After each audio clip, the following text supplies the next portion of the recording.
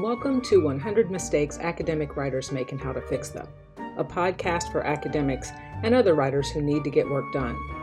I'm Stephanie Dunson, PhD, a writing coach and consultant with over 20 years of experience working with faculty at some of the nation's top colleges and universities.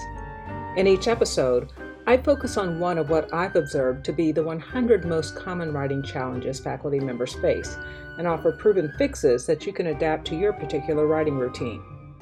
Some of the challenges are unique to academics, but most will be familiar to writers of all stripes. Alrighty then, let's get started. Mistake number 4, overestimating how much writing you can get done. Hey, I've got a question for you. How good are you at estimating how long it will take you to complete a writing project? I'm great at it, said no one ever. But seriously, not many of us are particularly good at it, and it most commonly manifests as overestimating how much work we can get done in a set amount of time. If you're one of the few who can consistently match your expectations with your outcomes, good for you. I probably don't need to tell you to stop listening and carry on with knocking down that upcoming deadline. But if you regularly underestimate how long it will take you to complete your projects, if time allotted and writing produced rarely line up as you plan, in short, if you're one of the multitudes who routinely overestimate how much writing you can get done in a set amount of time, keep listening. In psychology, they call it optimism bias. That is, the tendency to project productivity based on hopes for the future rather than on evidence from the past. And so many of us suffer from it. We set aside a block of time, a few hours, days, or weeks, to complete a writing task or 2 or 3. We resolve to throw together a conference paper, buckle down to complete an article, or crank out a few chapters to get out to a publisher. Note the language here. They're words that reduce complex processes into driving physical tasks. Throw together, buckle down, crank out. When applied to writing, this is the vocabulary of optimism bias. They project us into an imaginary future where writing is simply a matter of doing writing, as if once we set aside the time, we can make writing behave the way we want it to. And this, of course, has a direct correlation to overestimating how much we can accomplish in a preset amount of time. Now, I admit it, this is one I commonly struggle with myself, and I'm not ashamed to own up to it because I know I'm in good company. It's estimated that up to 80% of people across disciplines and professions fall prey to optimism bias. Anyhow, in the spirit of full disclosure, let me offer a confession. A year ago, I started working on a business consulting book that I expected to have finished by now. Have I gotten work done on the project over the past 12 months? Well, sure, I'd say I'm 2/3 of the way to where I'd hoped to be. Were there mitigating factors that I couldn't have anticipated that affected my progress? If a global pandemic upending the business world counts, the answer would be yeah. Last year was not the time to make the kind of pitch my book is built on, so pushing back the deadline for publication was not a bad idea. But publication date aside, there's really no good reason for me to not move ahead with the project. No, the responsibility lies squarely with me and my old pal optimism bias. Now, before you judge me too harshly, let me explain that most of us are neurologically wired for optimism bias. According to Tali Sharot, a cognitive neuroscientist at University College London, when it comes to projecting future outcomes, our brains process positive information more readily than negative information. In an interview with Stephen Dubnar on his Freakonomics podcast, she pointed out that this isn't necessarily a bad thing. As she puts it, quote, there are positive aspects to optimism bias. In our research, we see that people without an optimism bias tend towards depression. So it can be a good thing because it drives us forward. It gives us motivation. It makes us explore different things. But, she adds, there are obviously also negative consequences, end quote. So the bad news is that your brain is probably hardwired to think that you can get more writing done than you're likely to. But the good news is that, as Sharot's further research bears out, optimism bias is mutable. She says, quote, it changes in response to the environment. It can disappear under environments in a way that may be optimal, end quote. And what is that way? In other words, what's the fix?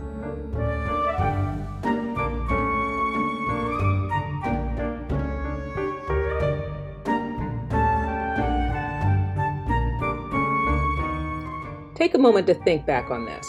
How long did it take you to write your last email? Your last article? Your last conference paper? If you're like most of us, your answers might be respectively 5 minutes, give or take, a month or so, and how long was the flight to my last conference? But last estimate aside, which, by the way, will itself be the topic of an upcoming episode, your answers are likely little more than rough guesses that do little to capture how much time you actually spent, butt in chair, pen moving across paper, cursor crossing the screen, to go from a project's inception to its completion. The problem is that once we finish a project, the details of the process inevitably go fuzzy. To improve your ability to accurately estimate how long it's going to take you to complete a writing project, you need better data about how long it truly took you to complete similar projects in the past. And you can't rely on your memory for this. You need real details. So 2 keys to controlling optimism bias and more accurately estimating your productivity are time stamping and work details. These are related to a topic I raised in a past episode, process writing, also known as metacognitive writing. Process writing involves taking a few minutes at the end of each writing session to record what was going through your mind as you were writing, when, where, and why your writing sped up and slowed down, what choices you made about what to write and what to leave out, how your perceptions about what you wrote changed as you moved through a writing task. Process writing is a powerful practice for truly understanding how you work as a writer. Adding timestamps involves making note of start and stop times whenever you work on a writing project. Doing this consistently over time can give you a much more accurate account of how much writing you're getting done and how long it takes you to get it done. The more time data you gather and are able to tabulate over the span of a writing project, the sharper your ability to estimate how much you can actually get done as you project the time commitment for any upcoming project, and the better you get at filling the containers of time on your schedule. But even with time stamping, if you're vague about your discrete work objectives, there's little chance that you'll be able to realistically estimate your writing results, which brings us to the second feature of this fix, work details. That is, getting very specific in naming your objective for every writing session. If time stamping your process writing gives you an account of the amount of time it takes for you to complete a project, logging the particulars of the writing you accomplish can teach you to more finely calibrate your expectations. To manage this, log both the time and your precise goal at the start of each new writing session. And when you finish, make note of what you accomplished and how much time elapsed. Did you meet your expressed goal, exceed it, or fall short? In your notes, also identify any extenuating circumstances that might have impacted your results. Were you particularly distracted? Were there unforeseen interruptions that threw you off pace? Were there any preconditions that primed you or put you off the task? The more granular your observations are, the more precise your future time estimates will be. Of course, you're not a robot, so it's unlikely that you'll devise an absolutely inviolable timetable that will always line up for you. But this kind of self-observation will at the very least help you more realistically estimate the time it will take you to complete a writing objective or task. There are 2 other factors to contend with to avoid overestimating how much writing you can accomplish in a set amount of time: procrastination and unrealistic expectations, and the 2 generally go hand in hand. For most of us, procrastination can be an occupational hazard. We put off writing because of class planning, because of student meetings, because of committee work or report deadlines and the need to keep up with emerging scholarship, or because we're tired or simply want to spend time with people we love doing things we enjoy. We'll tell ourselves that conditions for writing will be better tomorrow, that our schedule will lighten up next week, that this will be the weekend we settle in for that 4 or 5 or 6 hour writing binge. We say to ourselves, I know what I need to write, all I need is time. But without a realistic sense of how much time it will take you to reach your individual writing goals, you can end up setting unrealistic expectations. We rely on vague memories of times when we were able to get that quantity of work done in a similar amount of time, but often that's a false memory or an exceptional situation that you're unlikely to reproduce.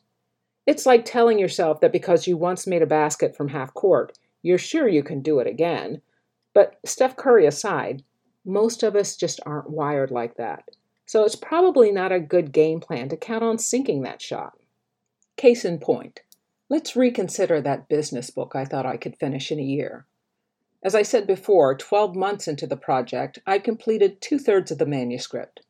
I now anticipate that it will take me another 10 months to complete the final third. Why am I projecting that it will take that long? It's because I've revised the timeline based on what I've learned from timestamping and logging details over the past year. When I started, I understood that writing for business readers would be different than writing for an academic audience, but I now recognize that I have to do much more revision to produce the results-driven content that is the standard for business writing, and that simply takes more time than I originally anticipated. That is, I thought it would be easier than writing scholarship, which is definitely not true. In fact, it's just challenging in different ways. Also, given the demands of the specific work I've yet to complete, I've accepted that there's still likely to be some slow going ahead for me, and I'm okay with that. Because of what I've observed over the past year about my ability to generate this kind of material, I've recalibrated my timeline to more realistically match my demonstrable results, rather than, as before, relying on vague projections about the future. Will this refinement of my expectations pan out? Well, let's say this. I'm feeling much more confident about my prospects, but I promise to keep you posted. Well, that's today's episode. If this mistake applies to you, try out this fix and let me know how things worked out. Remember, all of the fixes I offer are meant to be flexible interventions. There may be ways you apply my suggestions that look different from what I've described, but that work for you.